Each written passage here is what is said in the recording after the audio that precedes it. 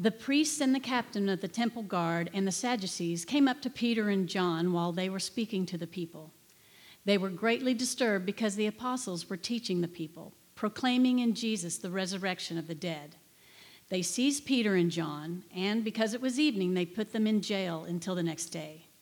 But many who heard the message believed, so the number of men who believed grew to about 5,000.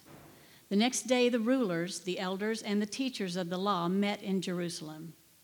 Annas, the high priest, was there, and so were Caiaphas, John, Alexander, and others of the high priest's family. They had Peter and John brought before them and began to question them. By what power or what name did you do this? Then Peter, filled with the Holy Spirit, said to them, "Rulers and elders of the people, if we are being called to account today for an act of kindness shown to a man who was lame and are being asked how he was healed, then know this, you and all the people of Israel, it is by the name of Jesus Christ of Nazareth, whom you crucified, but whom God raised from the dead, that this man stands before you healed. Jesus is the stone you builders rejected, which has become the cornerstone. Salvation is found in no one else. For there is no other name under heaven given to mankind by which we must be saved." When they saw the courage of Peter and John and realized that they were unschooled, ordinary men, they were astonished, and they took note that these men had been with Jesus. But since they could see the man who had been healed standing there with them, there was nothing they could say. So they ordered them to withdraw from the Sanhedrin and then conferred together. "What are we going to do with these men?" they asked. "Everyone living in Jerusalem knows they have performed a notable sign, and we cannot deny it. But to stop this thing from spreading any further among the people, we must warn them to speak no longer to anyone in this name." Then they called them in again and commanded them not to speak or teach at all in the name of Jesus. But Peter and John replied, "Which is right in God's eyes, to listen to you or to him? You be the judges. As for us, we cannot help speaking out about what we have seen and heard." Let's pray. Father God, we thank you and we praise you for your goodness and your love, for your mercy and your kindness and your grace. Thank you for the blessings that we see and those we may not. Keep our eyes open to become aware and witness to these gifts that you have given us. We love you. And we pray, Father, that today, this morning, you will be with Todd as he shares your word with us. In Christ's name, amen. Amen. Thanks, Mindy. As we're about 20 weeks in, about 4 months in together as being a community and being a church, as John and I have met together and we're praying and planning, I can't help but think consistently, gosh, I wish I could open the Bible and the Bible would have like a list of how to be the church. I wish I could open the Bible and there'd be like this top 10 things that you must do in order to be a healthy church or a healthy community. Or that we could open the Bible and it would be like, okay, by week 4 of being the church, you should have done X, Y, and Z. So that I could go in and check off, yes, we've done that. And yes, we've done this. And here's what's next. And for so much of my life, it's like that. It's not just here at church. I wish there was like, I could open the Bible and there'd be like a list of 10 things you must do in order to raise godly children. And it's just not there. And as I think about that, I'm one of those people, I've got a Bible that I had since I was in high school. I don't use it much anymore because, frankly, Romans is falling out of it. It's just not in good shape. And now I've got a Bible that I preach from, and then I've got YouVersion on the phone, and so I don't have a Bible the same way I did. But the Bible that I had in high school, if you go back, I've still got it. You can go back and look at it. You'll notice that the last third of the Bible is like underlined, and there's notes in it, and it's very well used. But if you go before that, it's less so. And one of the reasons for this is because if you read the last third of the Bible, it's the epistles, the letters to the churches, and it's Peter and Paul and others writing to the churches telling them, these are things that you all should be doing, and these are things that you all should stop doing. And so I read those and I think, I get that. Like, it's very clear. I know what to do with it. But when I read like the Old Testament or even the Gospels and the book of Acts, it's all written in narrative form. Like we're reading stories. And see, I would love to have like this list of 10 things that we must do as a community in order to be the church that God's called us to be. And instead, what we see when we open the Bibles, we get this messy story of the first church, of the early church. This messy story of these disciples who are given this incredible responsibility and have absolutely zero qualifications for doing it, right? As we read narrative, what I find, though, is as much as I'd like simple lists of this is what to do and this is what not to do, narrative is actually so much more powerful, isn't it? I mean, frankly, if the Bible had a list of 10 things you must do in order to be a good parent, life is way messier than that, isn't it? And every kid's different, and every relationship's different, and even in the church, we all come together bringing our baggage and our messiness. It's not as clear as 10 steps, right? And the other thing is that as we read narratives, we're invited into the story. We're invited to engage it. We begin, actually, narratives, I think, for me, bring up more questions than answers quite often. And I've got to wrestle through those questions that they bring up. I think this is not only why so much of the Bible is written in story form. The Old Testament, we wrestle with Jonah's story, and we wrestle with Job's story, and we wrestle with Jacob's story. But I think it's the same reason that Jesus taught so much in parables too, right? Jesus didn't tend to give like a list of things that you must do. Instead, he would tell stories. And as he told the stories, it's interesting because the disciples, the people that Jesus was investing all of this time in, that Jesus knew would be the cornerstone of his church moving forward, right? The builders and the shapers of the church moving forward, they would ask him, Jesus, we don't understand this parable. What does it mean? And so like when I'm reading the New Testament and Jesus telling these parables, I'm like, okay, this is the good part. But even as I read Jesus' explanations, oftentimes Jesus' explanations bring up more questions than they do answers. And I get the sense that Jesus was perfectly okay leaving the disciples to wrestle with these questions, right? Think about my kids. Caleb's not in here. He was in here earlier this morning, so I didn't bring his name up, but I'm going to now. So don't tell him, all right? This is our little secret. Caleb's wired like me, and I can tell Caleb, he's got like an opportunity to make a choice in front of him. It happened yesterday. I'll use this example. Caleb's going over to a friend's house for a birthday party, and he's got those like slides on. You know, they're like flip-flops. And I said, hey, Caleb, you guys are likely to go outside and play or something. You sure you don't want to put shoes and socks on? And Caleb said, no, slides are fine. And I go to drop him off at the house, and the mom comes out and says, it's really too hot outside, so we're going to take the kids bowling. And I thought, he didn't have socks, like, right? I said, Caleb, this is what you should do. You should put on shoes and socks. And his first thing was to say, don't tell me what to do, essentially, right? Now, if I had set it up maybe as a question and said, hey, Caleb, if you wear your slides, what are you going to do, you know, if there's a bowling game or something to go to? And now, like, he's got to wrestle with his choice and make decisions. And so I think when we read narratives, it invites us to do the same thing, right? It asks us questions that then we've got to engage in and wrestle with. And so as we look at Acts chapter 4, I also want to tie it back to last week, to Acts chapter 3, because these two chapters go together. They're telling two parts of the same story. And as we're going to look at it, likely we're going to walk away with more questions than answers.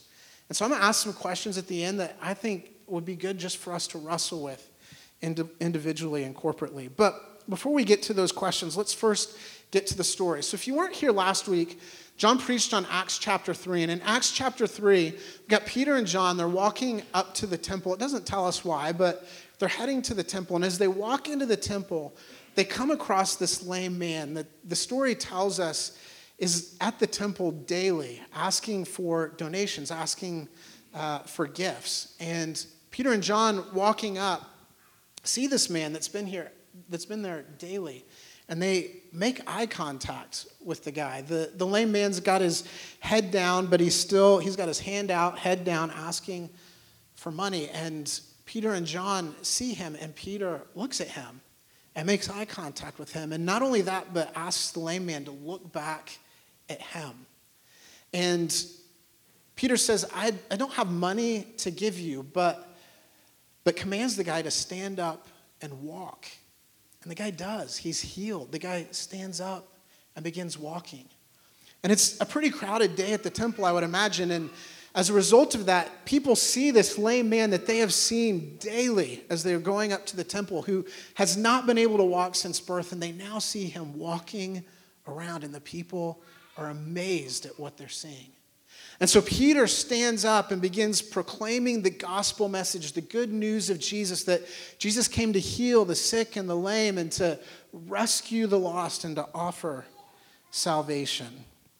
And the Bible tells us that 2,000 people are added to the followers of Jesus that day. Absolutely amazing story. And then in chapter 4, we're introduced to this group of people. The text we read this morning doesn't name them by name. It just mentions that they're rulers of the temple. But these rulers of the temple were a group of people known as the Sadducees. And if you were here in May when we went through the story course in week 3, Connie presented the story of Jesus, but she also talked about some of the leading groups that were existing at the time of Jesus. And one of those groups were the Sadducees. And these different groups had different ideas or ways of responding to the promises of God, and yet recognizing that they were under foreign rule. And for the Sadducees, what the Sadducees decided to do, rather than fighting against the Romans, they decided to kind of become bedfellows with the Romans. They were people of influence. They had a lot of wealth. They were in positions of power. Their cultural status was really high. And so their deal was, we don't want anything to change. In fact, we're going to do everything we can to keep the status quo. We want to keep everything quiet. Their whole tact was to keep the Romans happy and benefit from their partnership with the Romans, to protect their comfort and their position, their power, their status, and their influence. So in the Gospels, when Jesus begins proclaiming that Caesar isn't king, but that he was, the Sadducees got very uncomfortable with that. And so the Sadducees had a key part to play in conspiring to have Jesus crucified because he was a troublemaker. He was disrupting things, and the Sadducees didn't want their comfort disrupted. And so here we have in the book of Acts, we've got these men, these fishermen, these nobodies who are beginning to cause trouble just like Jesus did. And you got to imagine that for the Sadducees, they've essentially just had Jesus crucified. They're probably thinking, okay, we've got that troublemaker out of the way, right? Life's going to go so much better for us. There's going to be way more disruption. And then they've got these lowly nobodies who are now doing the same things that Jesus did. You got to think the Sadducees, as they're gathering together to conspire, they're like, what do we have to do, right, to protect our comfort, to protect our status? We had Jesus crucified, who was incredibly popular. Now we've got these nobodies doing the exact same thing. And so last week when John was preaching on that text, and even as I was looking at Acts chapter 4 this week, I kept thinking, gosh, these stories are really difficult for me to wrap my mind around. I'm not really sure what they have to say to me. And the reason for that is I can't possibly imagine going up to a lame person, a person that has been lame from birth, and commanding them to get up and walk. That is just a foreign concept or idea to me. I can't possibly imagine it. And not only that, but I can't imagine being thrown into jail for an act of kindness. And then the next day standing before royalty and authority and defying them and saying that Jesus was the cornerstone that you had crucified. I can't imagine having that boldness or courage that Peter and John do.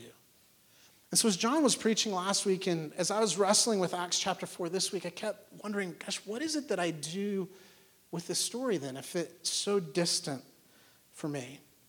And there are a couple of thoughts that I had, and then a lot of questions that came up. One of the first thoughts was, we're talking about Peter and John here. Peter and John were just fishermen, right? And I imagine for Peter and John, if you had asked them 4 years earlier, can you imagine a time that you're going to ask a lame man to walk? They would look at you like you are crazy. You're out of your mind. Or there's going to become a time when you're going to stand up before the religious authorities and you're going to stand with this boldness and courage. I can't imagine that Peter and John had any sense of what that might look like. And not only were they simply fishermen, right, but after they became followers of Jesus, Jesus is crucified. If you remember at the end of the gospel stories, like there's this young woman, okay? And a young woman at that time had very little status, very little influence, very little power. They were not somebody to be feared. And yet this young girl approaches Peter after Jesus is crucified and said, "Hey, I think you know that man. I think you know Jesus." And Peter's response is, "No, I didn't know Jesus." Jesus like completely crumples in front of this young woman who has no authority, right? Does it 3 times. And yet now we see him standing before the Sanhedrin, before the religious leaders of the day, and boldly proclaiming the name of Jesus. The Sadducees, even as Peter is doing this, point out Peter's uneducated. Who is this man? He's just an ordinary man, and yet he's speaking with such eloquence and authority. And as I was reading this, I was thinking, gosh, Peter really is just an ordinary man, like me and like you. But he did extraordinary things to influence thousands of people precisely because he was filled with the Holy Spirit. And this is why for us as a community, as we're starting out together, we're trying to be so intentional about gathering together on Sunday mornings and on Thursday afternoons and individually as well, just praying that God would send the Holy Spirit. Just praying for the Holy Spirit to be active. Because if we are going to be a community shaped by the gospel, and we're going to be a community that's for the renewal of all things, it can't be under our power or authority. It's only through the Holy Spirit. And not only that, but Peter had also spent time with Jesus, right? Jesus had seen Peter as more than a fisherman. In fact, when Jesus meets Peter, Peter's name's actually Simon, and he's out fishing. And not only does Jesus see Peter as more than a fisherman and says, "You're going to be a fisher of men," right? But Jesus even goes as far as changing Peter's name from Simon to Peter, and he says, "I'm going to call you Peter because on you, you're going to be the rock on which I build my church." Jesus sees Peter as more than just a fisherman, and now Peter's able to see this beggar as more than just a lame man. The text says Peter and John looked right at the lame man. And not only that, but the lame man is like so many of the people that we see like collecting change along the streets, right? They don't make eye contact with you until you make it with them. And Peter looks right at this lame man and says, "Look back at me." And Peter wants the man to know, I see you, and I want you to see me. There's a connection there. As we heard earlier that from the 2 Corinthians text, there's this idea that we stop seeing one another from a human point of view, right? Peter's seeing this lame man from a godly point of view, the same way Jesus had seen him. And on the other hand, you've got the Sadducees, right? The religious leaders at the time. They're the rulers of the temple. And if this man's been outside the temple daily, you know the Sadducees have walked by him almost on a daily basis. And I wonder, it doesn't tell us, but I wonder if the Sadducees were able to really see him. And even as I was thinking about that, I was thinking about the beggar too, right? There's Peter and John in their response. There's the Sadducees and like their probably dismissiveness as they walked by on a daily basis. But there's also the lame man who's begging there, who has done everything he can. He wants to be seen in some ways, right? Because he needs the money from people, but he's also learned from the culture around him to make himself invisible, right? And to hide himself and to drop his eyes. And I think, gosh, that sounds really familiar too, that so often we fall victim of that as well. I think in our culture, people desperately want to be seen. You desperately want to be seen, and I desperately want to be seen. And yet there's something within us that tells us to make ourselves invisible. I said as I read the story that it brings up lots of questions as well. the entire story of Acts brings up one question in particular for me. And as I read the story of Acts and I'm amazed at what's happening through the early church, the biggest question that I constantly ask is, why isn't God still moving this way? Or why don't I see it? Maybe God is, and I just don't see it. And so I was wrestling with that this week. I was wrestling with it as John was preaching last week. And as I was thinking through this question, I became really convicted that maybe that's not the right question. That maybe instead of questioning God because of his apparent absence, maybe the better thing for me to do is to turn and look and focus on my presence or lack of presence. Right? Maybe I'm not present with myself enough to recognize my own needs, to recognize my own brokenness, my own need for Jesus. And maybe I'm not present enough with God. Maybe I'm not spending enough time with God as well. Maybe I'm not fully aware of God's presence. We sang about God's presence being welcome here, and maybe I'm just not fully present with that myself as well. And that's something I should pay attention to. And then it's just the presence with each other. Maybe God's very present, but I'm just not paying attention to the opportunities that are laid before me. This is one of the big questions I have. Why doesn't God still move this way? And maybe a lot of that, maybe instead of focusing on that which I can't control and trusting that God continues to be faithful, maybe the question that I should be wrestling with is about my own presence. As I say that, the truth of the matter is, maybe for you and maybe for me, that the Holy Spirit isn't prompting us to do what Peter did, right? And in fact, if we're going to go up to a lame person and command them to walk, we better be really confident that the Holy Spirit's prompting us to do that, right? So maybe God's not prompting us to do that. Maybe he is, but the question that we should be asking instead of like this distance from Peter, I have no idea what it's like to be prompted to do that. Maybe what I should be paying attention to is, what is the Holy Spirit actually prompting me to do? Instead of listing all the things that, I don't think the Holy Spirit's prompting me to do that. Okay, what is it the Holy Spirit is prompting you to do and me to do and us to do together?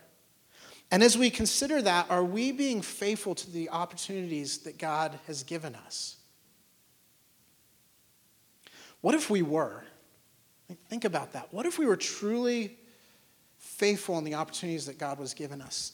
And I'm not just talking about for us as Cornerstone, but think about the church in Tulsa. We have churches all over Tulsa. What if we were faithful to the opportunities God was placing in front of us? And not just that, but you think about the church around the world. What if we were truly faithful to the opportunities that God was placing before us?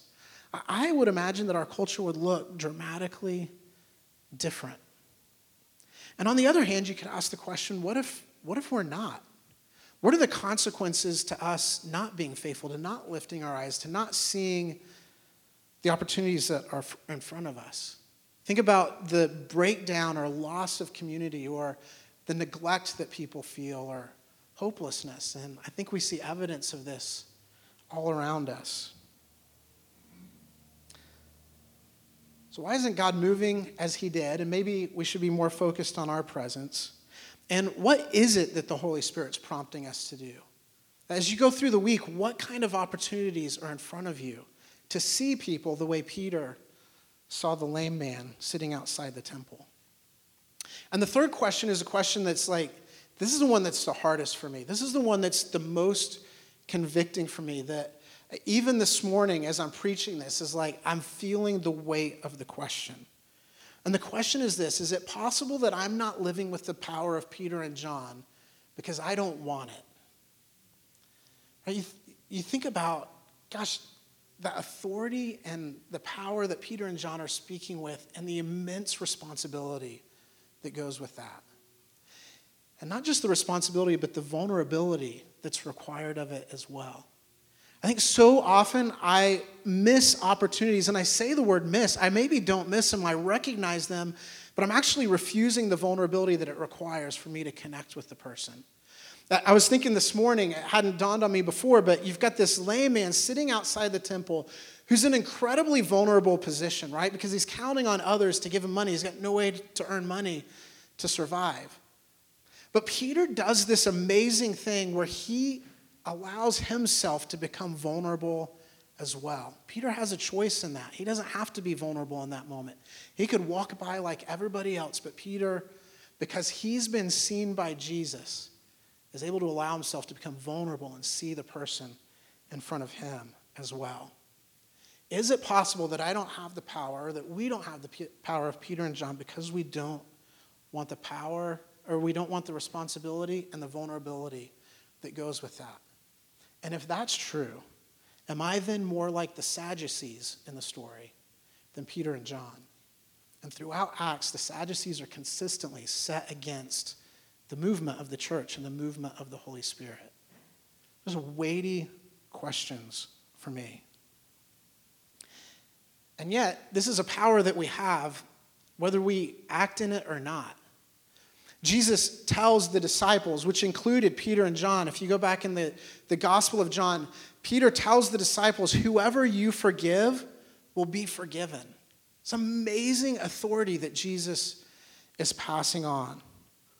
Those you forgive will be forgiven. We get to offer others hope and eternal life. 2 Corinthians, Paul says we are, whether we want to be or not, we are ambassadors of Jesus Christ, as though God was imploring others through us. It's this incredible power that we have. Like Paul, we get to proclaim, today is the day of salvation. And yet, I think like Peter and John, we can't share what we haven't experienced. And so it's like I was wrestling with the weight of those questions and thinking about my own response. What is it that I'm supposed to do with this? I realized I could, like Peter in the Old Testament or in the Gospels, go out and try to do things under my own power and my own authority. Instead of allowing myself to be like John chapter 15, abiding in Christ and surrendered to the Holy Spirit. We can't share what we haven't experienced. If we are to get to a place where we can, like Peter and John, say we cannot help but speaking about what we have seen and heard, we must start where Peter and John did. And the great thing is that every Sunday morning as we gather together, we gather around this table, right? And the words of Jesus are echoed to each one of us. This is my body. This is the body of Christ broken for you, okay? And for you, Craig.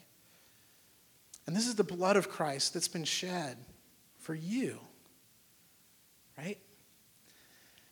And so as we gather on Sunday mornings, that's what this is about. Before we can go out and live being the community that God's called us to be, we must first be present with Jesus. Allow ourselves to be seen by Jesus, warts and all, right? The scars, the brokenness.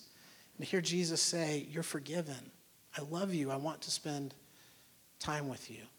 Before we can go out and do that for others. And so as we gather around this table this morning, this is what I want to encourage us to do. I want to encourage us to slow down, right? So often we come up to take communion, and frankly, we take communion the way the beggar stood outside the temple asking for money, right? We go and we've got our hands cupped and our heads down. I want to encourage us to get vulnerable this morning. So if you're serving communion, I would encourage you, make eye contact with the person that you're serving. You say, this is the body of Christ given for you. Make sure they know that you see them. See them with the eyes of Christ. And if you're receiving communion, allow yourself to not only be seen, but see the person that's serving you as well. And say, this is the body of Christ broken for you also. I would encourage you as you come up, take your time too. Like, let's not rush through this. Let's allow ourselves to be present with Jesus, to be seen by Jesus, so we can begin to experience what that's like, so that we can go out as a community and share that in a city and a culture that desperately needs it. Let's pray together.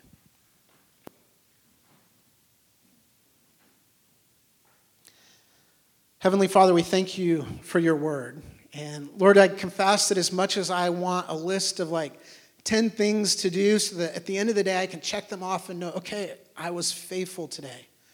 God, the truth of the matter is if you gave me that list, I'd probably rebel against it anyway.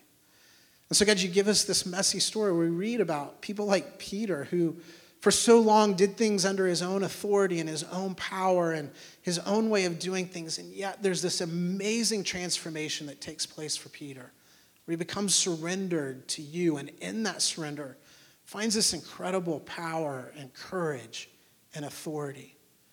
And so, Lord, as we continue to wrestle and grow as a community that, Father, seeks the renewal of the city to your glory, God, I pray that you would help move us through that transformation as well. Lord, I believe that begins with us being seen by you. Father, really seen, not just the parts of us that we want you to see, but, Father, to really be seen and to be seen by one another. And, Father, then to be able to go out and see each other and see others outside of this community, Father, the way that you see them. And so, Lord, rather than this call to go out and do a bunch of stuff, Lord, I pray that you would allow us the courage to just be present with you here, to begin there, to be seen by you. Lord, may we truly experience that this morning. Pray this in your name.